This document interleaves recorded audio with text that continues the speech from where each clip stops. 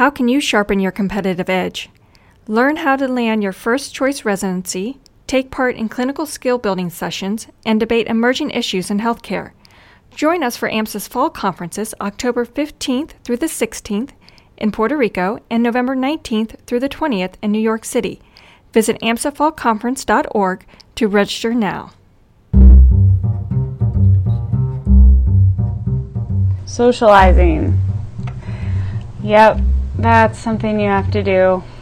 Many residency programs host an optional social hour where you'll meet and mingle with current residents from the program before the formal interview takes place.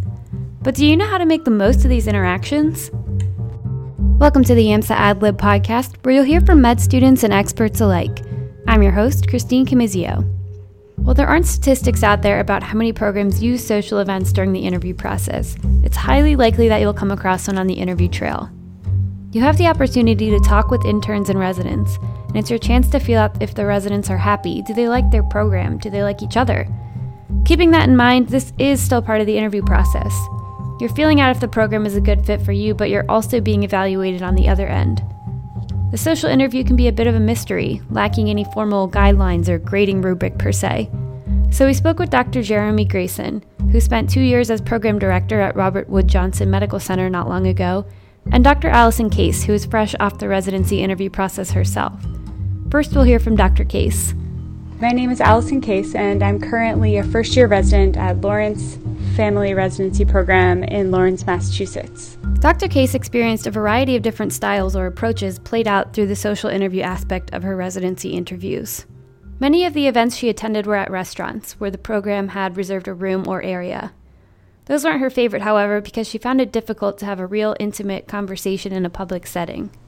What I really liked is when they would have the dinners at someone's house. So I did go to quite a few interviews where the interview dinner was at the home of one of the residents, either in their house or an apartment. The food a lot of times was brought in, like it wasn't, the resident hadn't had time to slave away over this meal for 30 people, but they catered in food from a local restaurant but had it in the house. So it was nice. People were hanging out on the couch, or if it was nice enough, we'd be out in the back porch. Usually there's some kind of beverages, so people are drinking, just kind of getting to know one another. It's a really nice time. Dr. Case points out that the scene you'll encounter at these social interviews will vary not only by specialty, but also by the programs themselves. And this will give you some insight into what you're really looking for in a program. What's interesting about these dinners, it depends on the programs you're applying to and the program within that specialty. I went to different types of dinners. I went to dinners where I did feel like I was really being judged, where there's a real nervous energy from the other applicants too, which made it kind of difficult to enjoy just socializing because you felt like you needed to be on, quote unquote. Nerves, everyone's worst enemy. Perhaps you're feeling nervous about this part of the interview process, or maybe you're not at all. Is there a perfect balance? We spoke with Dr. Jeremy Grayson on the other side of things to see what you should be keeping in mind. My name is Jeremy Grayson. I am an pediatric anesthesiologist at Robert Wood Johnson University Hospital. Dr. Grayson graduated from Jefferson Medical College in 1999. He finished his anesthesia residency at Robert Wood Johnson in 2003 and subsequently completed a pediatric anesthesia fellowship at Children's National Medical Center in Washington, D.C. in 2004. Dr. Grayson has been on staff at Robert Wood Johnson since then. He's currently an assistant professor and director of pediatric cardiac anesthesia there, but he also spent 2 years as program director about 3 years ago. Sometimes nerves are unavoidable. In fact, maybe a certain level of nervousness can be a good thing. So I kind of look at this in two ways. One, I would say that I wouldn't be nervous at all because it's a social interview and it's a chance for you to get to meet people in the program and see what kind of residents and what the kind of culture is in that particular institution. However, that being said, I would say that you have to maintain a certain amount of, being on guard during the interview. So I would say, a 5 is probably a reasonable degree of nervousness to kind of carry with you into that forum. It's informal. It's supposed to be, to a meet and greet kind of experience. But by the same token, you are being evaluated by people there at all times. On a scale of 1 to 10, though, a 5 can carry varying levels of significance. From the outside looking in, what does a 5 look like? How is someone gauging you? What kind of energy should you be putting off? So I think that it's someone who's just kind of at ease in a social situation. They're not too overly talkative. They don't domineer the conversation, but yet they're not too reticent. So it's like trying to find that perfect medium between not overshadowing the residents, because you don't want to kind of think that you're there and you're stealing the show, which is something that I've learned over time through my experiences. And you don't want to fade into the background and become like kind of a wallflower. So you're walking a fine line. You want people to notice you, but you don't want to be too showy. You want to talk, but you don't want to be too verbose. You want to be interested, but not overly interested to the point that it looks like you're, quote unquote, kissing up to the host, so to speak. It's all about balance, and part of finding that balance and easing your nerves is to prepare appropriately beforehand. But what does that mean? And better yet, when should that start? So I think the night before is probably too late. I think that really you've spent however long you've been on the planet kind of preparing for how to interact in social situations. So in a certain sense, you kind of are who you are at a certain point. You know, you are either talkative or not talkative. You're shy or you're outgoing, introvert, extrovert. You know, those kind of things kind of play out to who you are already. Dr. Grayson makes a great point. Be yourself. You shouldn't be looking to change yourself or who you are to fit into a program. This is where you'll spend several of the next years of your life. Make sure it's a good fit for you as much as you are for it. Dr. Grayson does recommend preparing by knowing about the institution, of course, and also knowing a little bit about the community where the hospital is. I think most importantly is to know about the specialty that you're applying to and to be able to discuss the life of that particular specialty and, what they do on a day-to-day basis.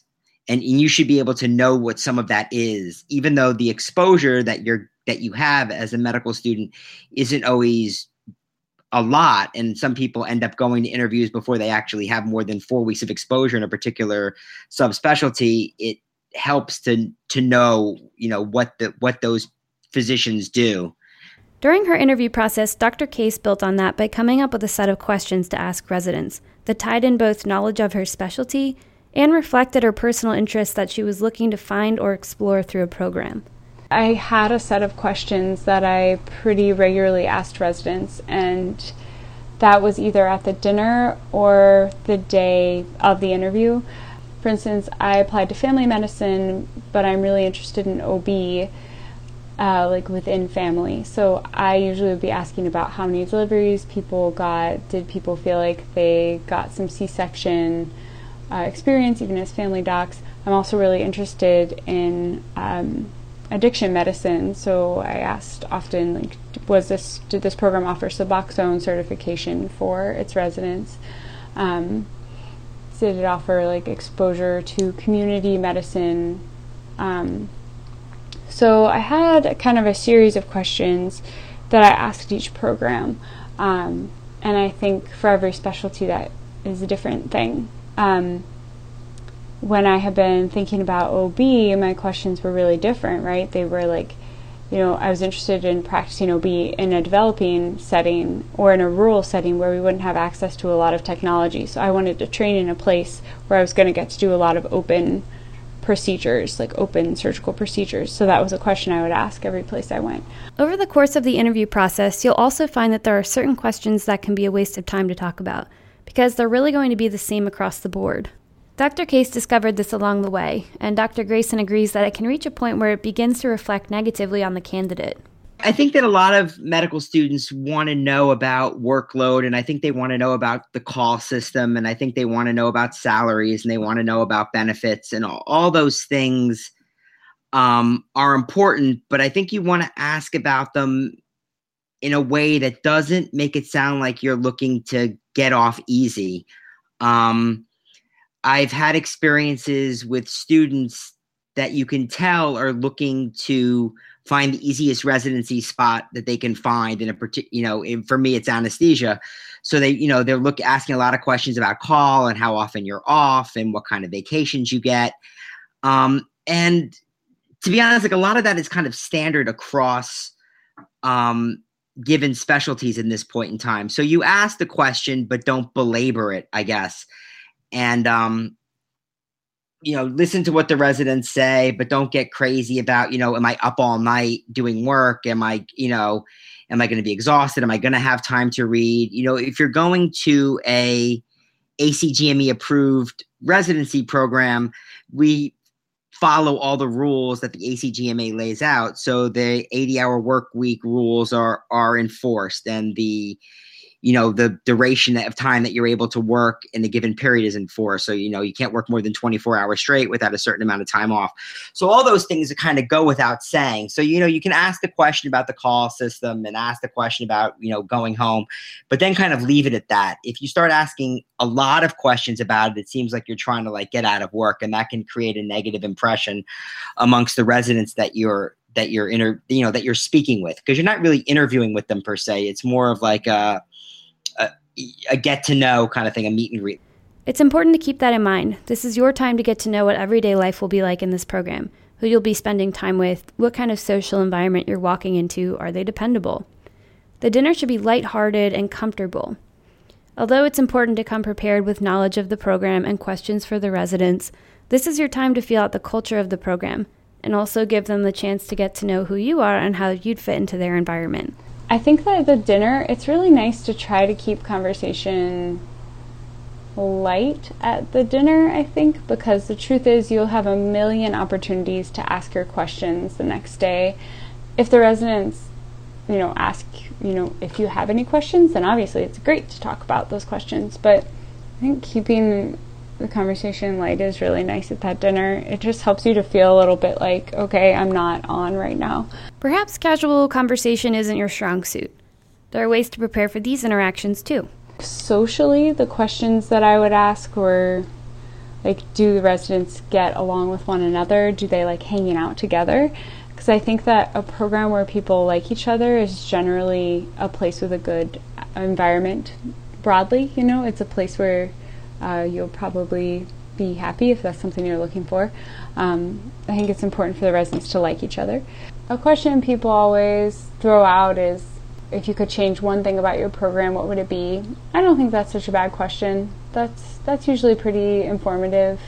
And she also looked to dig deeper with a bit of a fun twist. I think it's also okay to ask the residents what questions they asked. I think that's kind of an interesting thing to sometimes throw back at residents and then see their response.